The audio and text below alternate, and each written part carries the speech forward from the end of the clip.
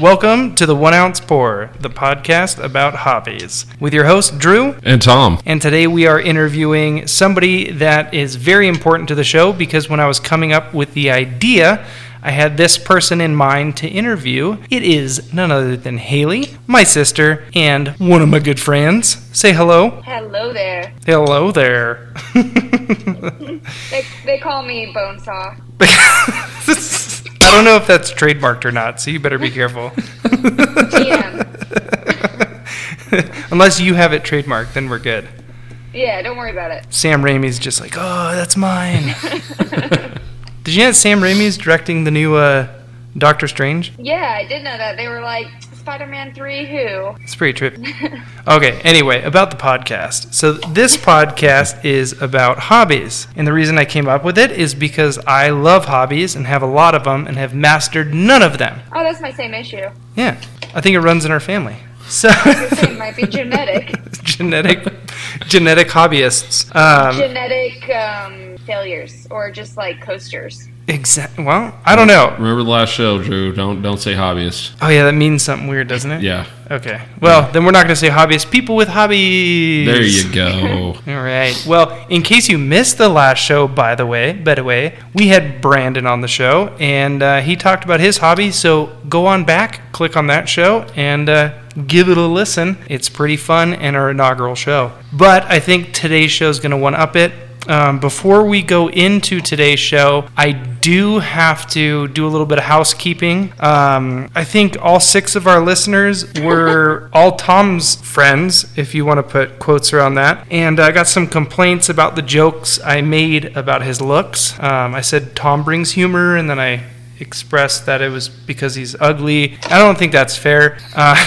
Most of the people that were there, that were defending you, all came from, I don't know if I'm looking at this website correctly, OnlyFans? Yeah, we had an OnlyFans for my last okay. All right. My last podcast. We had an OnlyFans that we thought would be funny. And let me tell you, if you actually want to get money off of OnlyFans, very tough. And one of the comments here is actually, leave my son alone. That's cool. I mean, your mom's one of your OnlyFans. On OnlyFans. Mom, dad, stepdad, stepmom. Yeah, that's good. Considering my parents never got divorced, it's kind of weird that I've got step parents, but to each their own. Yeah. So, right now, do you know what time it is? It's hobby time. Hobby of the week! Hobby of the week. Nice. Tom, start it off. What is your hobby of the week? Oh, so this, and it's kind of tough because, I really started thinking about it when me and Drew were talking about this. And really, anything could be a hobby. Like, if you watch movies excessively, that could be a hobby. But probably one of the bigger hobbies that I have besides cooking is I love to hike, like go out, be outdoors, backpacking. It started when my dad was in the Marine Corps, was a captain in the Marine Corps, and from the time I was like 10, he would throw a pack on my back and be like, all right, come on, we're going. And we wouldn't go like on easy, like mile out, mile in hikes.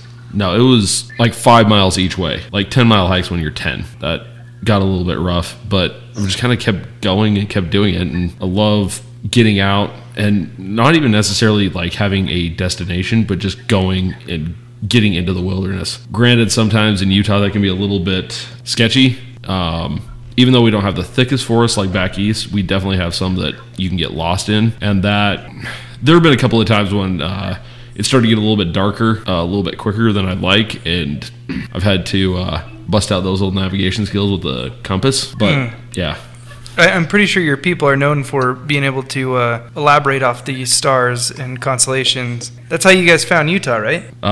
No, I think that we just kind of kept going until Brigham Young said stop. And I really don't know if I'd call it my people, considering how my ancestors put the angel Moroni up on top, and they every time they go into Salt Lake, they get a nice big thing of whiskey to have at home. Hiking while Mormon. I think that's their thing, right? Yeah. You hike out in the woods and drink. Hike out in the woods and drink so nobody can see. Yeah. Yeah. That's what they all down.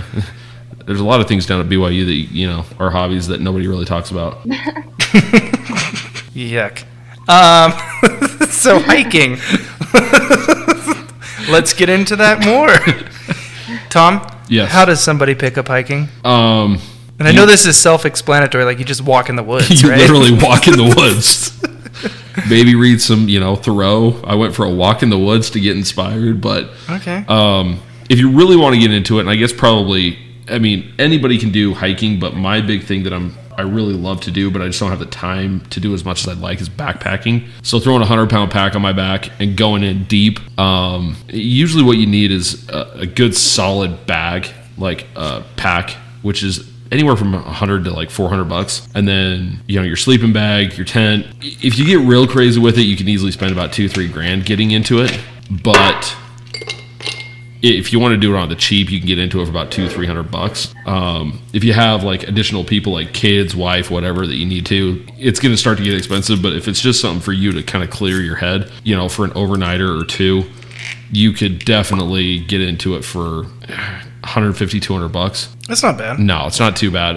Obviously you want to have good shoes and stuff. I see people hiking all the time in just clothes that you shouldn't, or clothes and shoes that you should not be hiking in. Like I see people walking out there in flip-flops. And when I see people like hiking in flip-flops, I literally want to stop and just be like, what the hell are you doing? Like, do you realize if you take one fall, toes are gone? I like how concerned you are about people hiking. It drives me nuts. Well, do you police the trails? I don't police the trails, no? Okay. But I think like, am I going to have to literally put you on my back on the way out because I just didn't know if you were going to be like toes. The Karen of Corner Canyons. Corner Canyons Karen.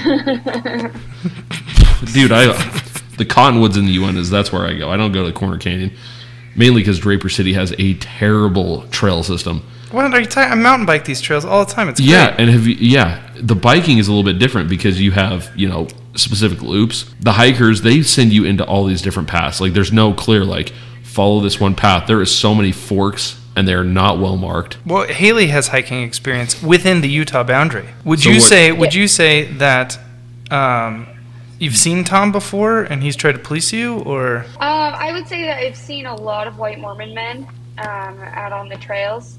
Yes. I don't know how I got this moniker of being the good Mormon. As you smoke a cigar. As I smoke a cigar, and my past. So I'm a little bit of a Karen when it comes to hiking as well. There's not a lot of trail etiquette, people going up have their right of way. There's not a lot of people who tend to utilize and learn those rules. Thank you. Somebody who understands. I get it on the mountain bike all the time. Like Jim Jeffries says, we live in a society, obey the rules. Possibly. No, mountain bikers are the worst people on the trail. You're the people everybody hates. Yeah. Well, it's because I'm having a good time and you're walking. Yeah, but with you it's even worse because you go flying by screaming something high pitch and just a mountain of sweat comes off of you and drenches the hiker you're passing. It's a mist. We don't like to be misted, Drew. I'm going fast enough that it is atomized around my body and just misted into the face of everybody hiking. It's not the mister I'd like to get at Home Depot, Drew. No. It's all right.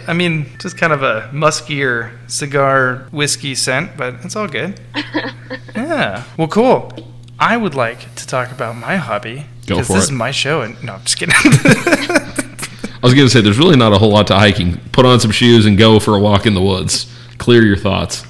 So my hobby is a sad one today. Oh, God. What is it? Yeah. And it is because yesterday I officially killed my hobby. What one? It was Muay Thai. Oh, no. Yes. So just to give you a little backstory on it, I have been doing some form of martial arts since I was 6 years old. I started with Kuk Sool Do. I then went and did some wrestling. I've done Sambo. I've done Jiu-Jitsu. I've done Judo and boxing, Muay Thai, and I think that's it. I'm just going to make stuff up after that.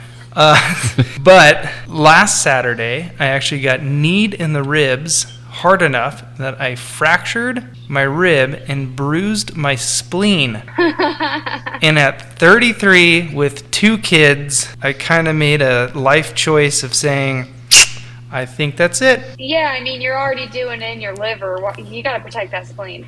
Got to protect my spleen. I've had numerous concussions, so probably getting kicked and hit in the head. Not the best idea. But it's... You're going to be like Reggie Ray in Not Another Teen Movie where they have a concussion counter until you're dead, aren't they? Yes.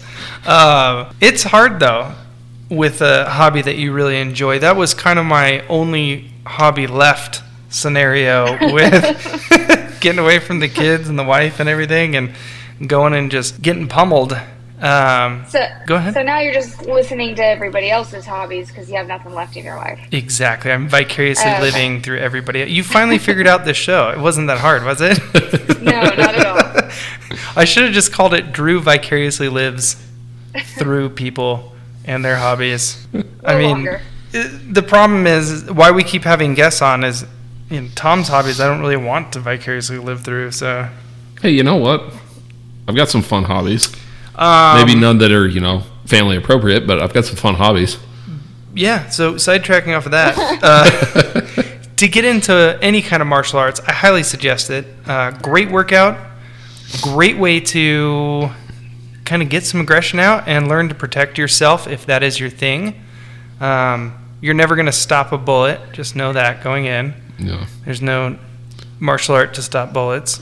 Well, I do have a question for you, Drew, because I thought judo was actually less taxing. Is that something that you could pick up to, at least keep that? Well, judo's like a sport. Judo's like wrestling. Yeah. I mean, it's useful, and you get to know how to throw people and stuff, but it's still kind of a sport. I would say if anybody was interested in getting into that kind of field, find a gym or dojo or whatever they call it. Go in, make sure it's an instructor you like. Most places offer like a free week or a free class. Try it out. See what you think. If it's something that's too intense for you, do not feel bad. Listen out and go into a different gym where maybe they're not as intense. And yeah, just give it a try. Because I think anybody that gives it a try will immediately fall in love with something, whether it's grappling or striking. There's something out there for everybody. So I would highly suggest giving that hobby a try. Usually most gyms are like $100 a month max. So it's not that daunting on the wallet to go in and give it a try. But that is my hobby of the week. A sad one, I know. On to happier notes and happier scenarios. I am super, super, super, super excited. Not just because she's my sister and I have to say that, but legit, my sister is like one of the most interesting people you will ever meet in your entire life, and I guarantee that fact. And I'm putting a ton of pressure on you, Haley, but I'll tell you what.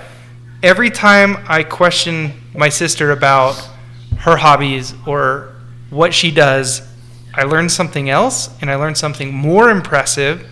And honestly, it blows my mind. And I can't stress this enough. When I was coming up with this show, I had 4 people in mind that I was super excited to interview about it because of the craziness that surrounds their hobby. The first one is the first episode, so go listen to Brandon. The second one was you, Haley, and you're the second episode. It's like everything's falling into line. This is perfect. So enough of me talking about you. Why don't you talk about you and just do a little bit of bragging, as uncomfortable as it's going to be. Tell people about yourself. I'll interject when necessary. And probably say some lies that you'll have to correct. It's okay. Yeah, it's a little hard for me because while I do love talking about what I do, for the most part, I don't like people. And Agreed. Normally, when people ask me what I do, I'll just lie or say something different, like, oh, social media, or oh, I try to say something that people don't really want to talk more about. So it's kind of, opposite of my normal approach to life. But you'll do anything for your brother, right? What? I said, but you'll do anything for your brother. You'll talk about things that make you uncomfortable, for sure, right? Only because you're the father of my niece. And nephew. You also have a nephew. Oh, yeah. Yeah, okay. Nieces are more fun anyway, though, aren't they? Maybe when that serial killer haircut grows out, we'll talk again. Cookie cutters for kids. They'll start them off early.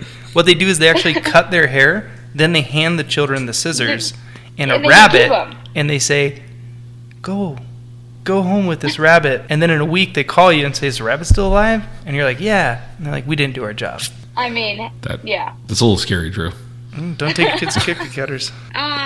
So I guess I'll start with the most, obvious thing about me, which kind of makes me me, which is my love and passion for animals. And I guess my whole life has revolved around animals since I can remember. I did not kill the rabbit after I got my hair cut. Good to know. Yes. But I mean, it definitely took off and led to a future of what I do now, which is working at a nonprofit for reptiles, specifically with crocodilians and venomous snakes. God bless you, because those things terrify the living hell out of me. And I'm not going to lie. My old man, when I was going back to OCS, he said, when you go through the Quigley, which is like a 6-foot tunnel, he goes, there's always going to be a cottonmouth there.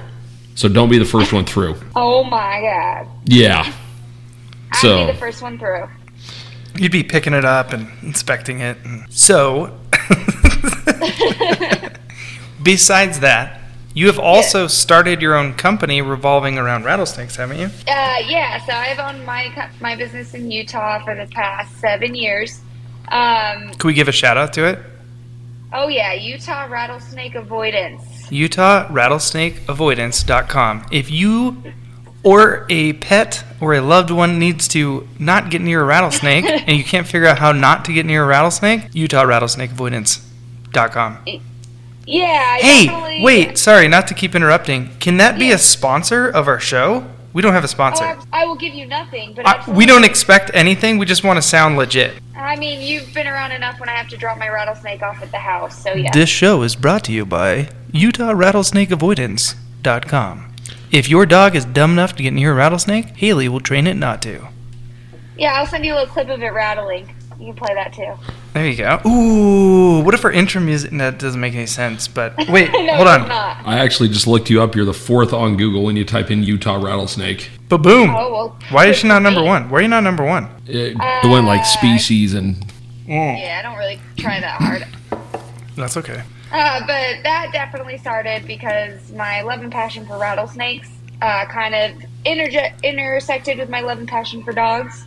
And so I decided to create an ethical version of rattlesnake avoidance for dogs, because what a lot of people don't know is that most companies defang their rattlesnakes, and that's super inhumane and cruel. And so I took the opportunity to find opening or something that was needed, and we created an ethical way to train your dogs so that the rattlesnakes are still happy and healthy. And one of the neat parts is I actually get to see this rattlesnake up close a lot. Unfortunately, a lot. And it's a legit rattlesnake. How do you get the rattlesnake? Because this is interesting. I know. Oh, don't. It's legit a rattlesnake. No, but I mean, it is. Like, I don't know. You see... Again, God bless you, because those things terrify me. It's right in front of you. It's not something I see all the time. I'll see it every once in a while out in the wilderness. Yeah. But it's not something I see all the time up close. Yeah, no, totally. I mean, they're extremely beautiful. The closer you get to them, the more you're mesmerized by them. I mean, I grew up in Utah, as you know, in the same house as you. Oh, weird. I've never seen. I've only seen one rattlesnake in the wild in Utah. And I was looking really damn hard for it. So I'm also really unlucky. I think they know that I love them, so they're like, stay away from that crazy girl. Because I've seen 3, and I've sent you pictures of 2 of them, right?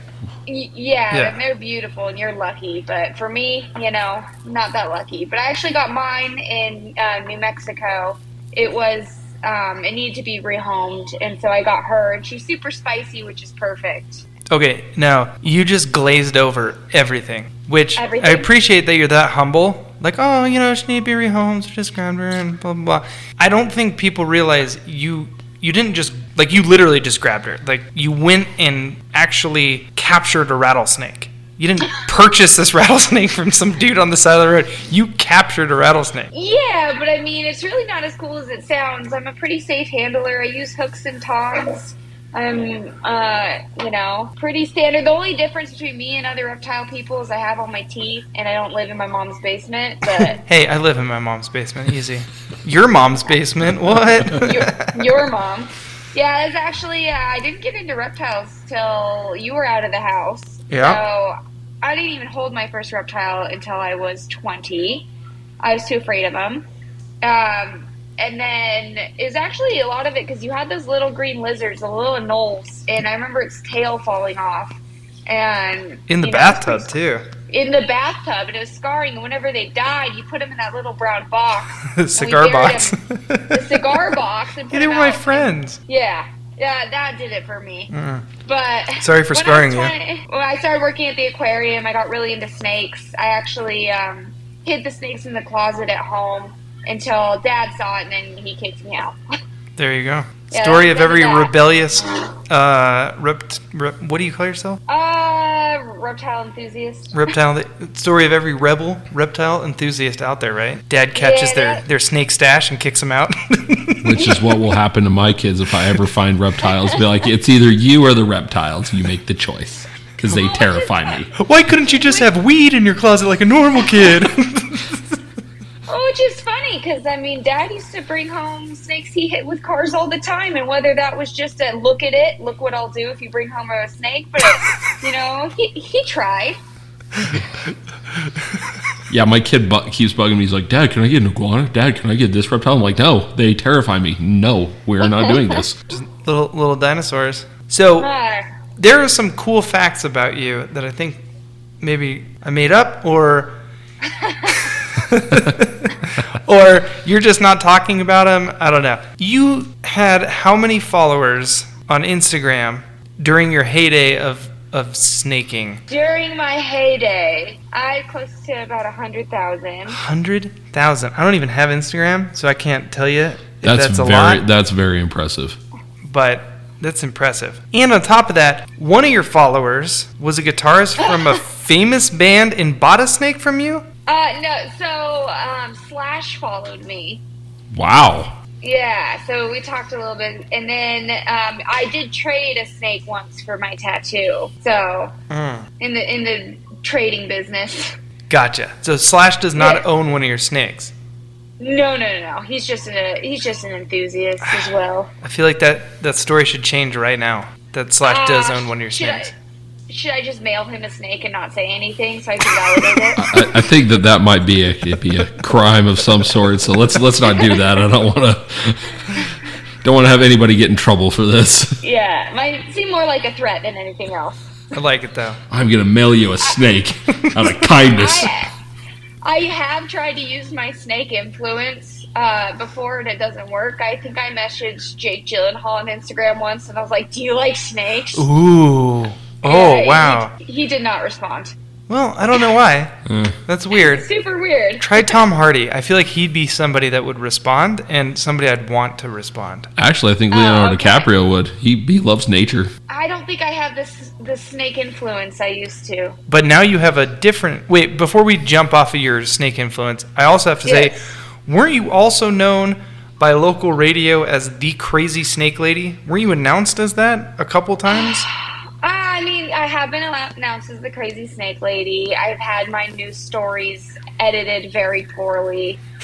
There's a news story once I did, and I've always been very adamant, like, hey, this needs to be educational. This needs to, like, show the snake in the right light. This needs to be positive. You can't trust them. And there is a footage out there somewhere of they cut my entire story. They show a rattlesnake swimming in the water, and it just cuts to me going, rattlesnake! And then that's it. I'm going on YouTube and I'm going to find rattlesnakes. Not right now. Well, not right now, but I'm finding that. But you've sort of segued. You're still into snakes, but you've sort of segued into now being the Crazy Crocodilian Lady, right?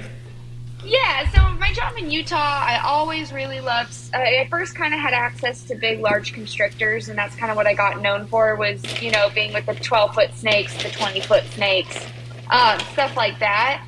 And then it kind of transformed into venomous. I got extremely into venomous snakes. I love them to death. I started working at a venom lab where we were making the anti-venom for all of North America.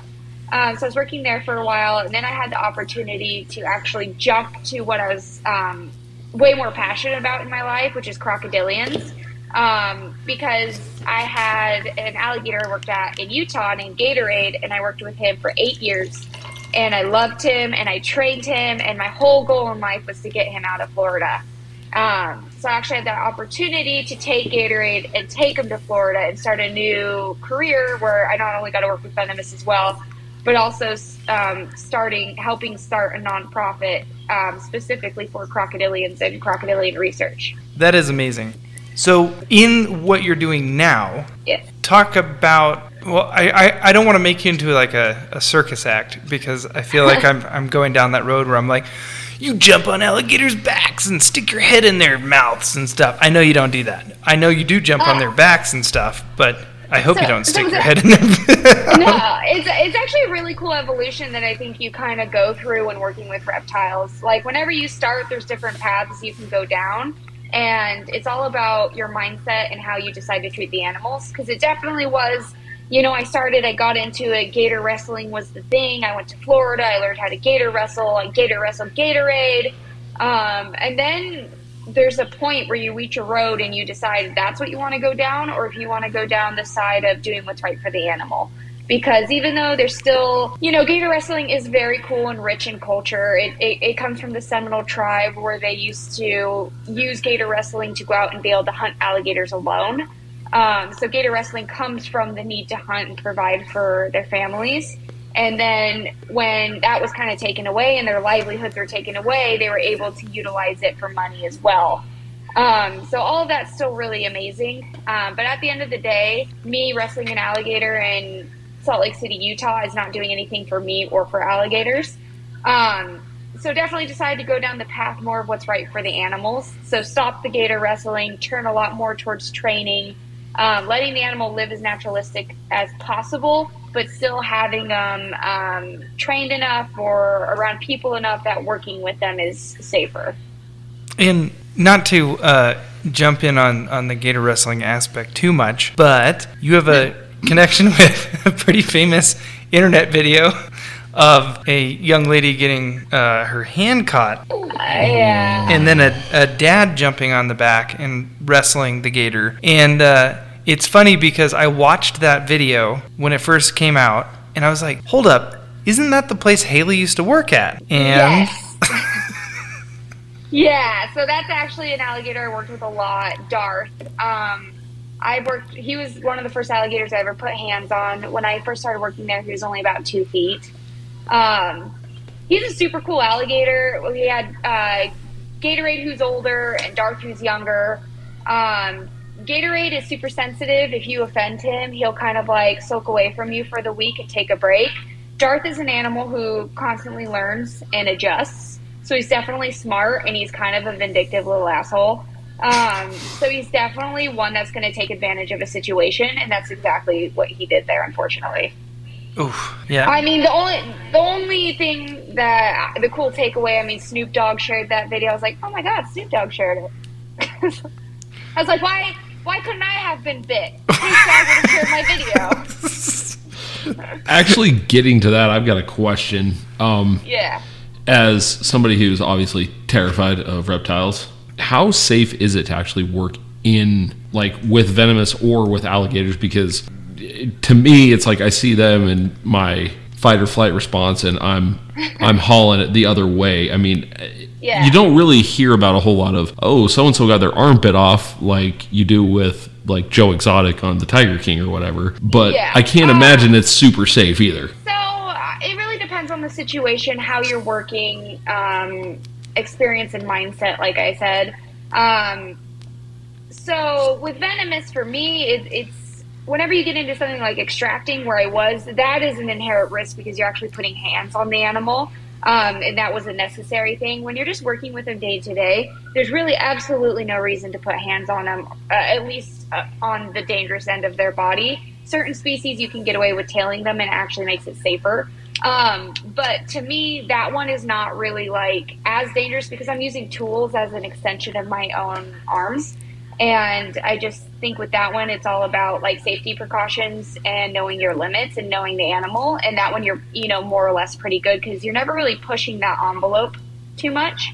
Crocodilians, I think it can be a little bit different because they're so much faster, quicker. I mean, they'll do something on, it depends on the species. You'll have a species that you don't really know, and then all of a sudden it like jump, hop, spins, and it's up near your face. But again, there's always precautions you can take to make it a safer environment. It's all about how you push it and what you decide to do. I always err on the side of caution. So sometimes I'll look at people doing really cool stuff and I'm like, man, I really wish I could do that. But there's a side of me that just is like full self-preservation side. Well, hold on. I have literally seen you stick an alligator's whole muzzle underneath your chin and like use your chin to hold its trap shut. Okay, that was back in the wrestling days. You put an alligator next to your jugular and then you're like, oh no, but I'm very cautious.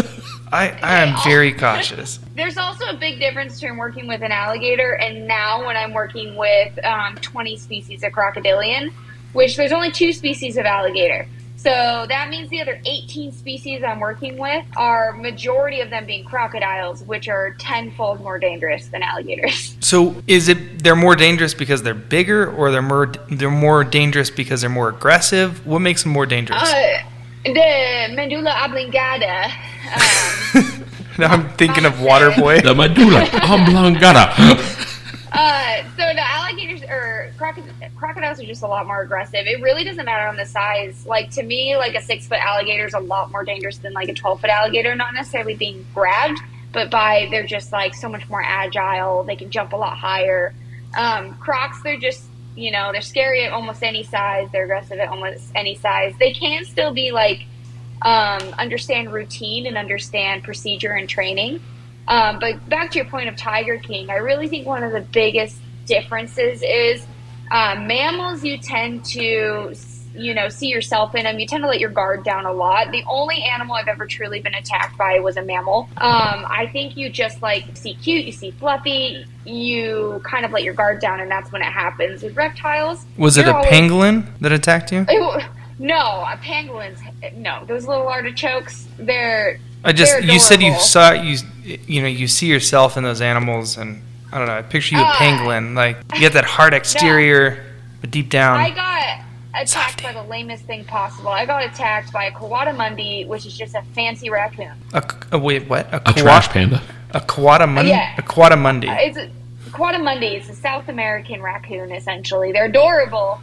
But I was doing my zookeeping. This is when I was in Texas, and I walked in and we had opened, and his name was Diego, and he all of a sudden just attacked me all over my body. There's this little girl watching me with her mom, and she's like, "Oh my God, is it attacking you?" I'm like, "No, of course not. It's tickling me." And the second she took her around, I took the feed bowl, which is just this round tin bowl, and I just smacked him against the wall and left.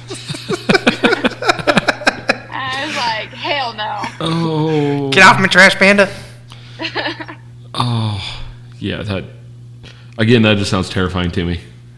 Yeah. It's the little things. For me personally, it's the little things that could just all of a sudden spring at your face. There's, I don't know, maybe because my grandparents. Every cat I see looks like they're about to spring in my face. See, my grandparents had a farm, and so I saw how bad things can go real quick. Like geese? Not even geese. It was cows. But I got popped in the face with a cat. I got kicked by a cow. Not by a horse. It makes a lot of sense. By a cow. You look like you've been kicked by a cow. Yeah, a few times.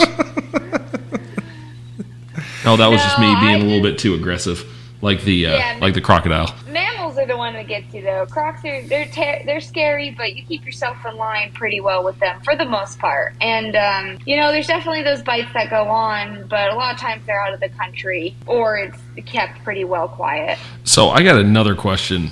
Being a Jackass generation guy, I just saw my first. I'd never seen Jackass before. I just watched it for the first time. I watched Jackass Forever. It was the first Jackass I've ever seen, and I had never seen so many penises in my entire life, ever. Yeah. Oh, me and Drew have both been in, gym locker rooms and that. Oh, okay. That you kind of get used to it, but Okay. There was a stunt where Steve-O tight-roped over you remember this stunt that they did? Over the like giant gator pond. And they were like jumping and like trying to get him. And Yeah. I'm wondering like how much of that was staged, do you think? And then also how dangerous was that for somebody that obviously isn't trained? Just somebody that's like, oh yeah, let's give this a try. This will be good. If I knew the facility, I could probably speak to it a little bit more. If you got a bunch of like chicken-eating fat alligators, you may be fine just to plop in and swim away. But I mean, they'll absolutely, like, for the most part, alligators don't mess with people. They don't see them as a food source. 90% of the time, if they grab a person, they don't actually eat them. They release them. But a lot of people drown because they'll drown their food and then release it because they're like, oh, this isn't food. But I mean, if you frenzy an alligator, like you plop in the water and they have no idea what you are, they're gonna grab you. And traditionally, when somebody is bit by a crocodile or alligator, it's not so much that it's like gonna pull their arm off or anything, but they have to immediately go, oh, that face means that they definitely will. But it's the bite, right? Itself. It's kind of like a bacterial infection instantly or something.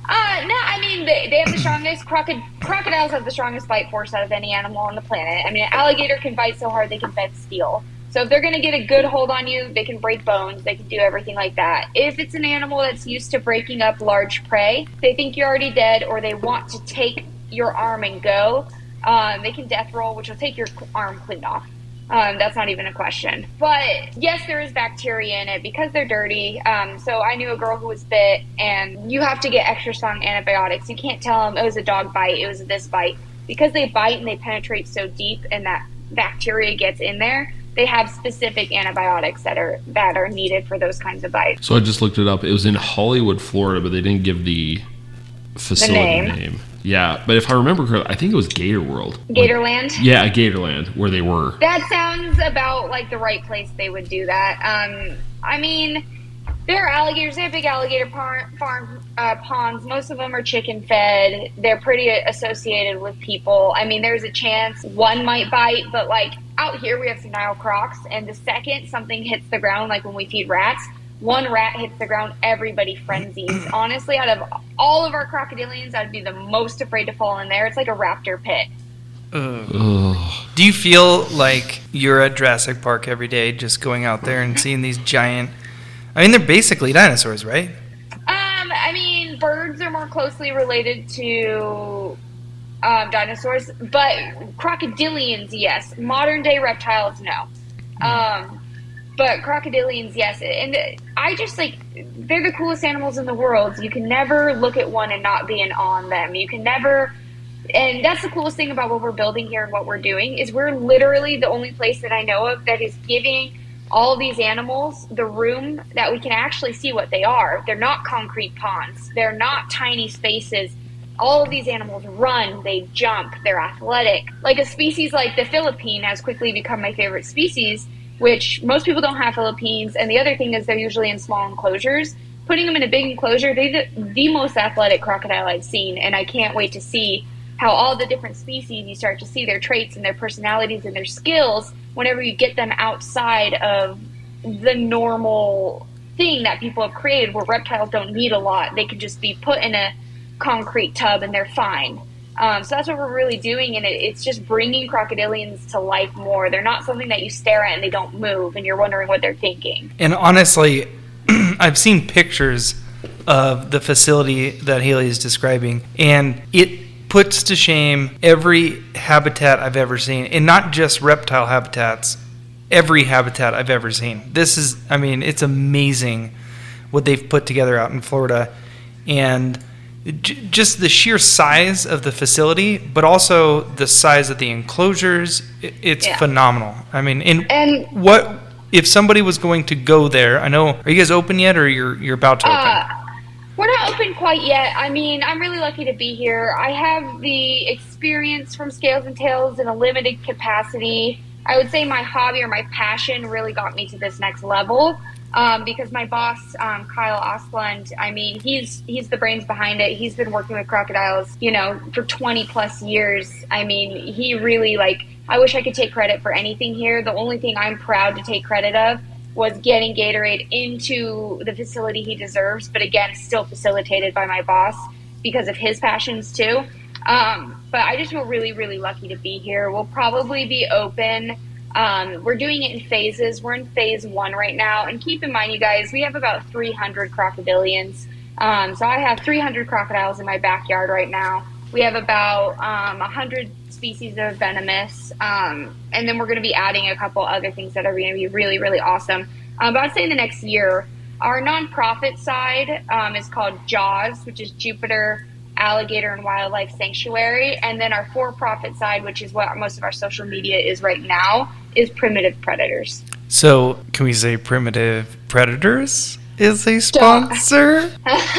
Yes, you could probably say Primitive Predators is not sponsor. I will send you $5 and we'll be good. Yes, $5. Bringing money in already, man. You're welcome. This program is brought to you by Primitive Predators.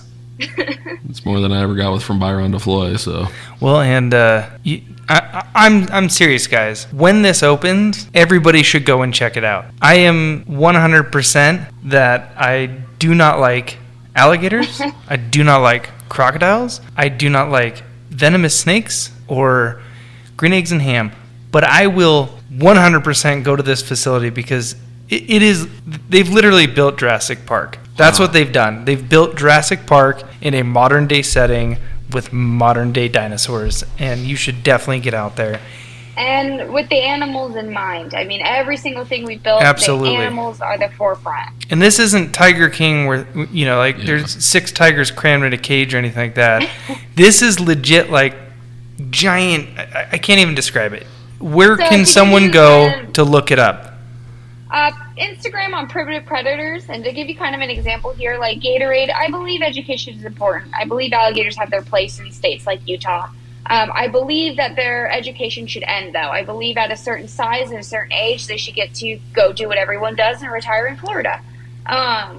So kind of give you an idea there, Gatorade's enclosure now is roughly over 30 times bigger than his one in Utah. That's amazing. So, and I feel like we steered you into I've got one question, about, Drew. Oh no, okay. So I know, like, certain types of fish, like I know goldfish, they grow to their environment. Oh no, she's shaking her head.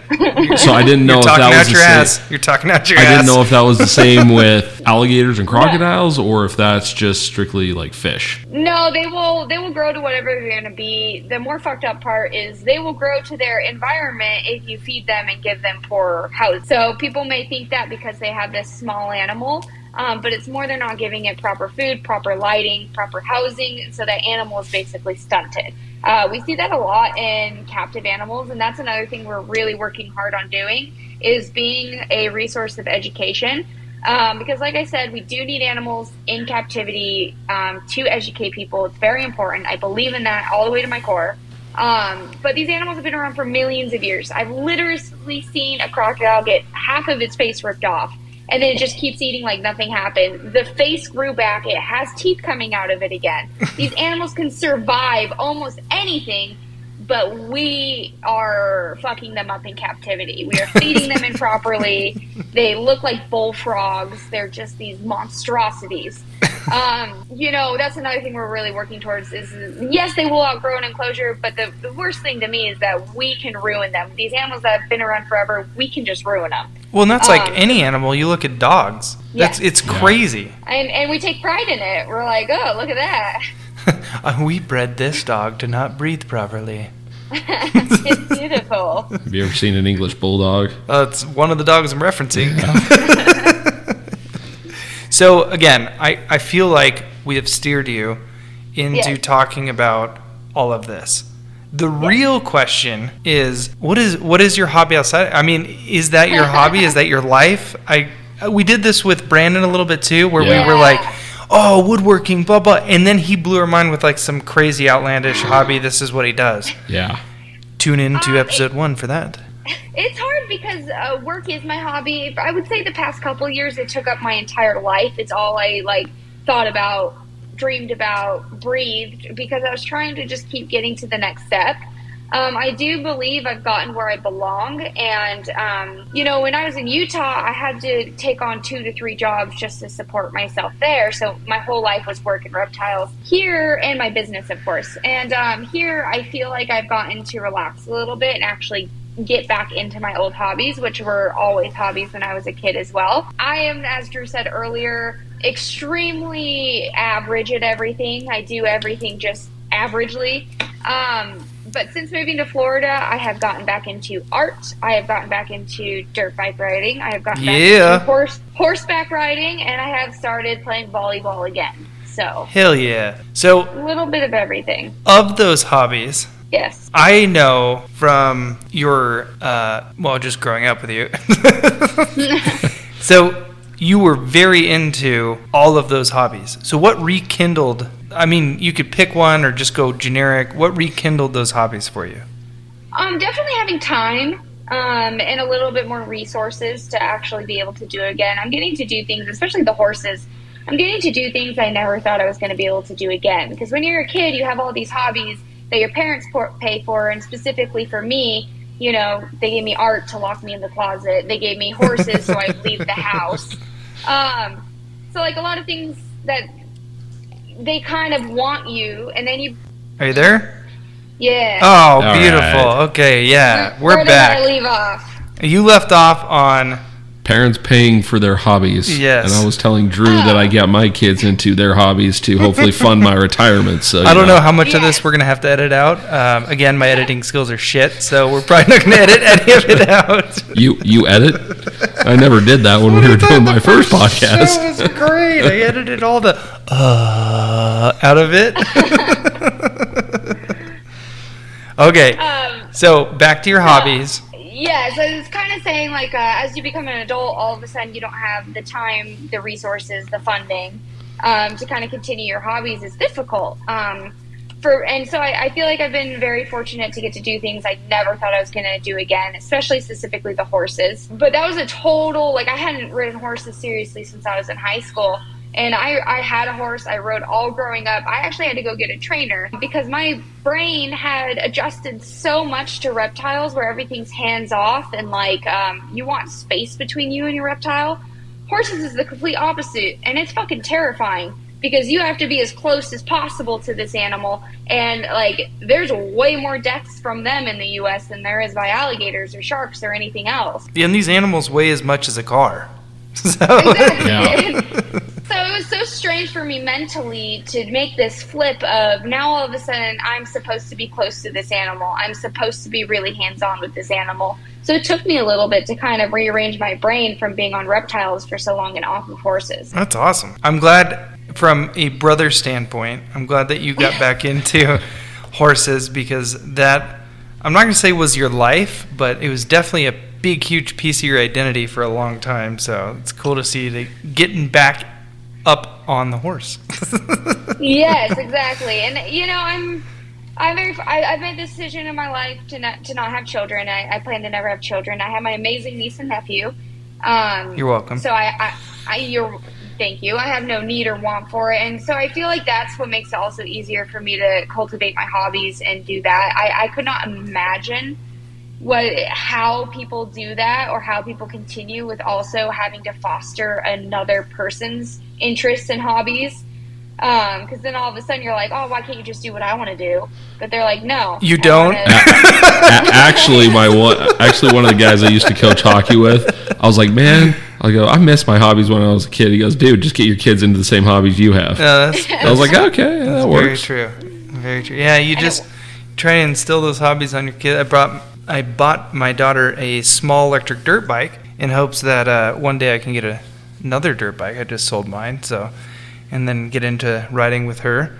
It's okay. Her cool aunt will come down and ride with her. There you go. You guys will ride dirt bikes, ride horses, all the stuff that makes me wince when I see my daughter doing it. So now for the interesting questions. Okay. One of them is actually, where's your hobby taking you? And obviously it's taking you to a very good spot of, actually getting paid for your hobby. But in how do you find a balance in your hobby and your life? It sounds like you're finally finding that with actually having time and actually having the funds and all of that. But yeah. I think one of my... Oh, go ahead. You seem like you... Oh, no, I was just going to say, for everyone, for a really long time, I feel like I didn't know who I was. I didn't know my identity was. I'm very much a person who needs to have my identity in my job. I struggle a lot to just have a job and then go home and do my hobbies. And, for a really long time, not to throw mom and dad under the bus, but, they didn't think that I could turn a career out of my hobbies. And... it just seemed like another phase because I was a person of many hobbies growing up. So it just seemed like another thing Haley's interested in right now. So I'm very thankful that I was able to turn it into a career and able to be stable at it because I know that can't always be the case. And if you were to tell somebody in similar shoes to yours, hey, stick with your hobby, what advice would you give them in that sticking with your hobby mindset? Well, it depends. If you're a pedophile, maybe stop that. And you got mad at me for my jokes last week, Drew. Come on now. Oh, God. What the fuck? Yes. That should just be number one. If your hobby is that, stop it. You fucking pervert. What? You're welcome. Thank you. But my biggest thing is, for me personally, school isn't everything. Don't give up. Work the 3 jobs, and don't compromise on yourself for anything.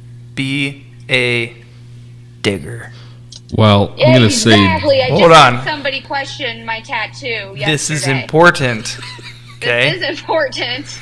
And the reason this is important is because my sister and I share a bond like nobody else, and that is we are both diggers. And if that's confusing you, let me enlighten you a little bit on what a digger is. So, as this was put by a father figure, there are people that are intelligent enough to go to college, to get their master's, and then to flourish in life. And then there's my sister and I, who are diggers, and we are competent enough to know we're dumb and keep trudging forward and keep digging. Just keep digging. And you know what? This podcast is brought to you by digging, because it is a truth of life that there are people, i.e. the rest of Haley and I's family, that all have masters and degrees and such, that will just be smart enough to figure out life. And then there's people like Haley and I that just dig and dig our way out of the shit and dig our way through walls. And you know what, Tom? I know you want to say something, but shut your fucking mouth with your masters and shit. Okay? This is a digger conversation.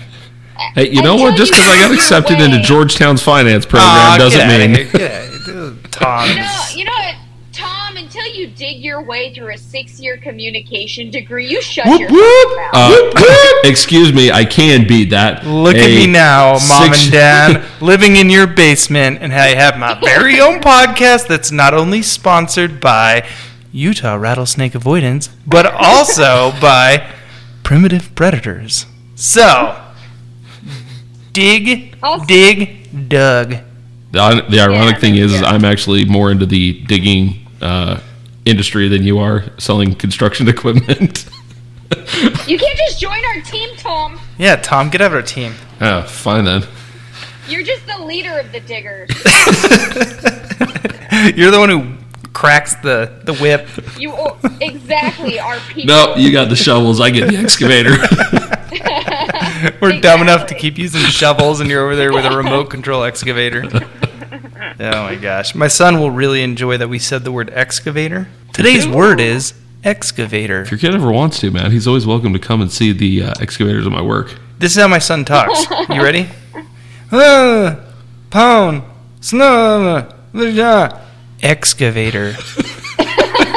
That's literally the only word he can enunciate all the way through. Oh, that's funny. Yeah.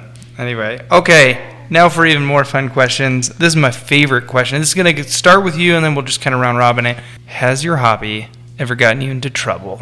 Mine? Yeah. Any of Oh, them. Pick a lot. a hobby. I mean, besides financial trouble, because horses, dirt bikes, Yeah. and an entire sanctuary of crocodilian will definitely get into a little bit of financial trouble. So let's just exclude Reptiles. financial trouble. Okay, I mean, for starters, got me kicked out of the house. That's true. Yeah. That was a very quick one. Got me to lose respect from my parents. That one kind of quickly followed. But, I mean, other than that, nothing too much. Usually my mouth gets me in trouble, not my hobbies. In case people don't know, and I hope you wear this as a badge of honor, you're the biggest bitch I've ever met. And I mean that. You want to say that? I mean that in all great ways.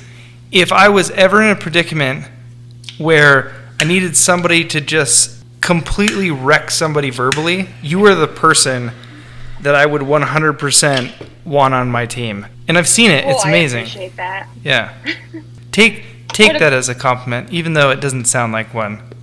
That's what I've been doing my whole life. Right? That's the life of a digger. Exactly. You're just taking those not compliments and flipping them around, looking at the bright side. I may be done. Look at this hole. 6 feet wide, 6 feet deep. All right, what do you guys have? What's gotten you in trouble? Thomas, what was your hiking? When has hiking ever gotten you in trouble? God. Okay, so during like the lockdown phase of the pandemic, me and my kids would literally go on a hike every day. Not figuratively. No, not figuratively. Okay, good. Like we would literally go out, Literally. go on a hike every day. Well, we were going up Mount Olympus one day. Well, we'd gone up this certain trail like 5 times. I was like, guys, let's go off. Like, let's just kind of explore. I'm like, this is the fun part of hiking. Well, we're going up the side that's facing 215, okay? So as you're going around 215, we're going up that face. Well, we take a break. My then 9-year-old son is getting ready to step down, and I see something just slightly move, and it's a gopher snake. And I'm like, Oh, my God. watch your... And then literally he backed out, and we all bolted in different directions. I'm like, you guys go up that way, get away from it. And I went the other way, and then we met up on the trail. You were making this snake lady cringe. Yeah, he almost stepped on it, and I saw it just like, and thankfully it was still cold, so it wasn't like fully awake. It was kind of in hibernation mode. But I was like, oh my God. And then we looked up what the species was, and yeah, it was a gopher snake, and we kind of No, this story is how the snake's hobby of sunbathing almost got him killed. yeah. This isn't... Yeah, it was needless to say, he still talks about it. He goes, I almost got bit by a gopher snake. I'm like, easy there, Ben. I'm like, we don't want to freak people out. I'm like, and I don't need Department of Child Protective Services coming in, like going, where were you guys going? Yeah, so yeah. No, that gopher snake's like, I almost got stepped on by this huge guy. This poor gopher snake. He was terrible. Flipping the script completely. Here we had a 9-year-old boy that was a victim, and now all of a sudden it's a gopher snake. It's going home to his family. This giant almost stepped on me. So now, as a person with a lot more expertise and knowledge, I mean, had my son stepped on that gopher snake, how much damage could that have done to him? To the you would've sun or to the broken gopher To the snake? sun. back. Oh, your son, nothing. That poor snake would have a broken back, broken ribs. Oh. Probably wouldn't have lived. Oh, really? Yeah, I mean, it depends on, I mean, maybe not. I don't know how hefty your son is. Probably not. But it would have hurt him for sure. Okay, so they don't because what I was reading, and granted, they go worst case scenario is like they make these hammer bite attacks, and I don't know if that was complete bullcrap. Hammer bite. What is a Like hammer this. bite? A hammer bite. Like basically, it So bites, now- lets, and then just keeps coming back. Going back to the expert here, Haley, shed some light on this hammer bite attack that a gopher snake. Again, this came off of This vicious hammer bite attack. Five's ass. Are you sure it doesn't like mushroom stamp people? Like that's its attack? That's a completely different time. That would be called a cloaca stamp. But, Ugh. or a hemipene stamp. Ugh. Ugh. To get back to the hammer attack, I mean, that thing would have just been scared. Even if you bit your son, he wouldn't even need a Band-Aid. Like, Oh, wow, okay. their bites are nothing. I mean, they're constrictors. Constrictors are made to grab their food and pull it in and wrap it. So their strength is actually in their body, not their jaws. Now, if you got, bit by a giant reticulated python or green anaconda and they're grabbing and wrapping and rolling, like, yeah, you're going to get some large wounds. But gopher snake is just going to be like, oh, what was that? I mean, but I'm not making fun of you here, because if I still go out, I walk out all the time, and a black racer will go get, or like across my foot. But what the fuck was that? Nobody likes to be startled, even if you love the animal. So I totally get it. But the hammer attacks, I mean. And again, this is coming from a guy who his dad instilled the fear of God about snakes. And it's like, don't be the first through the quiggly. You don't want to be the one that gets bit. I'm like, oh God. Yeah, I get it though. Oh, I'm sorry. It says it attacks with a closed mouth to scare off predators. The old hammer closed mouth. And that's... I'm trying to... All right. Well, that poor snake is the end of the story. Well, he did not get stepped on. No, everybody was happy and was able to go back to their habitat at the end of that. Good. But yeah, that definitely was a highlight for my 9-year-old, now 11. Well, I'm glad that's the only trouble you've ever gotten in hiking, because... Oh, there's been lots of others, but I thought I'd try and tie it into the episode. Oh, look at that. Full circle. Love it. Film school coming to pay off. Now we'll take Drew, who's going to make it all about himself with some outlandish story with lots of high-pitched talking. Oh, then I look at him. First off, I started the show off with my, has my hobby ever got me in trouble? I fractured my rib and bruised my spleen. That hurt. That was not fun. What about your drinking hobby? We don't need it. I wouldn't start off with saying I have a hobby at drinking. It's never gotten me in trouble. I'm a fun drunk. Everybody knows that. Okay. Everybody's like, Drew, man, he's a fun drunk. Unlike your friend Tom, who's a quitter.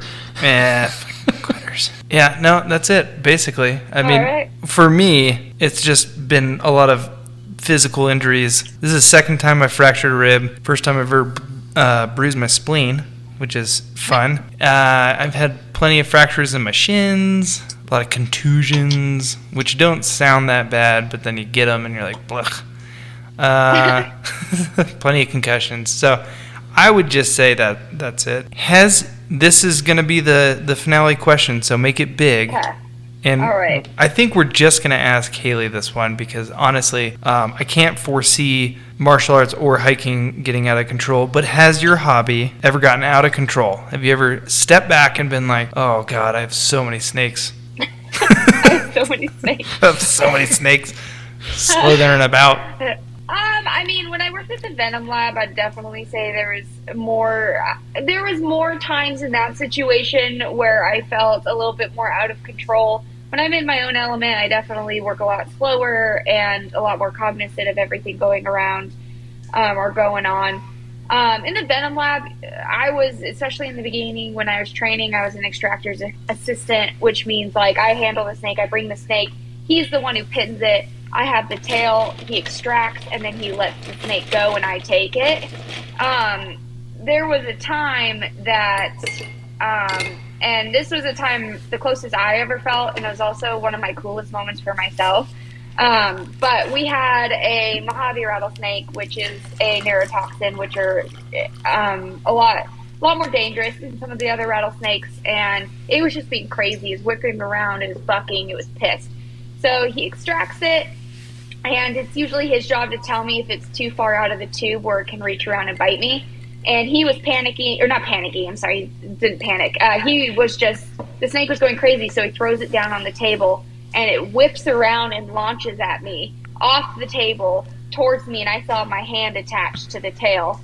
And that's a lot of times where people end up getting bit, especially with crocodiles. Your brain a lot of times isn't quick enough to tell you to release your hand, because you usually react and you don't let go. So it turned, came extremely close to me. I let go. It was falling to the floor, and in the same moment, I happened to grab a pair of tongs that was to the left of me, and I caught the snake in midair.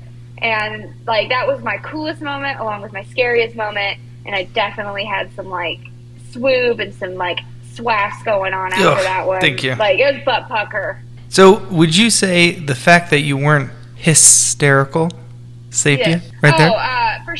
For for sure. I think my digger mentality is the same thing you say whenever people say, like, you're so good at boxing because you don't close your eyes when you're hit, when it's really just like you're too dumb. Yeah. That's a fact, like, actually. A lot of times I'm just too dumb to register, like, the danger that's happening. And there'll be moments that I'll stop and go, this is really dangerous. And then I literally just throw it out my brain and I'm like, okay, I can't think about that. So I do think, like, that digger mentality is what allows me to, like, navigate through these situations. And, I mean, my douchiest moment, you're just trying to cut me out of my big finale. Dude, I was just telling Tom, you were like, my douchiest moment, and I leaned forward to listen, and then you went away. I think we both did. We're both like, oh, I want to hear this. It's a cliffhanger. Mm-hmm. My douchiest moment, which comes from, I think, like, that digger mentality, turning off your brain, not handling things, and that's the biggest thing, is not handling things. A couple years ago, I got in a car accident. My car flipped. I had to climb out of the back of the car, and a couple people stopped to help me. And this lady was, like, freaking out. She said, oh, my God, are you okay? Are you okay? Why aren't you freaking out? Are you not freaking out because something's wrong with you? And I just looked at her, and I was like, I handle dangerous situations every day of my life. And then I think I was just in shock, and that's why I said that. But I was like, oh, my God. That was so douchey. Listen, lady, I handle worse shit on my day job. Did you have a cigarette that you just flicked at her face, too? Yeah. It's also why I can't go into zoos, because I get really frustrated when they give me facts, and I'm like, I know more than you! And I walk away. Your facts are lies. So, Well, hot dog. This has actually been... I think, I'm not going to say it, because I know Brandon might listen, and he's going to get upset. But I had way more fun on this episode, and I learned way more on this episode. That's because my voice isn't soothing, it's erratic. It makes me feel like you just did a lot of drugs. Yeah, you're very, you're like the female Charlie Day. It's great. Oh, that is the biggest compliment you could have ever given me. Right? I feel like he might be a Bouchard. I will have milk steak with my jelly beans over hard, please. Yes. Yes. Yes. Well, I think we have reached our enough time to call ourselves a podcast time. So perfect. Thank you so much for being on the podcast. 1 ounce pour. We are going to attempt, and Haley, if you can send me $5 and the links and the links to both of your websites. And what we'll do is at the end of this podcast, we will have links to the website so you can go there if you're ever in Jupiter, Florida. Go on down to Primitive Predator. Check out their wonderful facility when it opens. Drop my name and get $5 tacked on to your ticket price so that Haley can pay me $5. Also, if you're a pedophile, just stop that. Yeah, don't. It's the wrong kind of predator. Yeah. Okay, it means like alligator predator, like predator, Yeah. animal predator. Who will Chris Hansen hunt? Chris what? To catch a predator, man. Oh, see. Why don't you have a seat? See, oh man, yeah. That would be like a funny crossover. Like Chris Hansen goes to the Primitive Predator. So, who are all the Zimas for? Who are all the Zimas for? Because these are just alligators and crocodiles. She says right here she's 14. 14 feet long. Big old girl. Well, thank you again for your time, and thank you for hanging out. Yeah, see you next Christmas. Good old family times.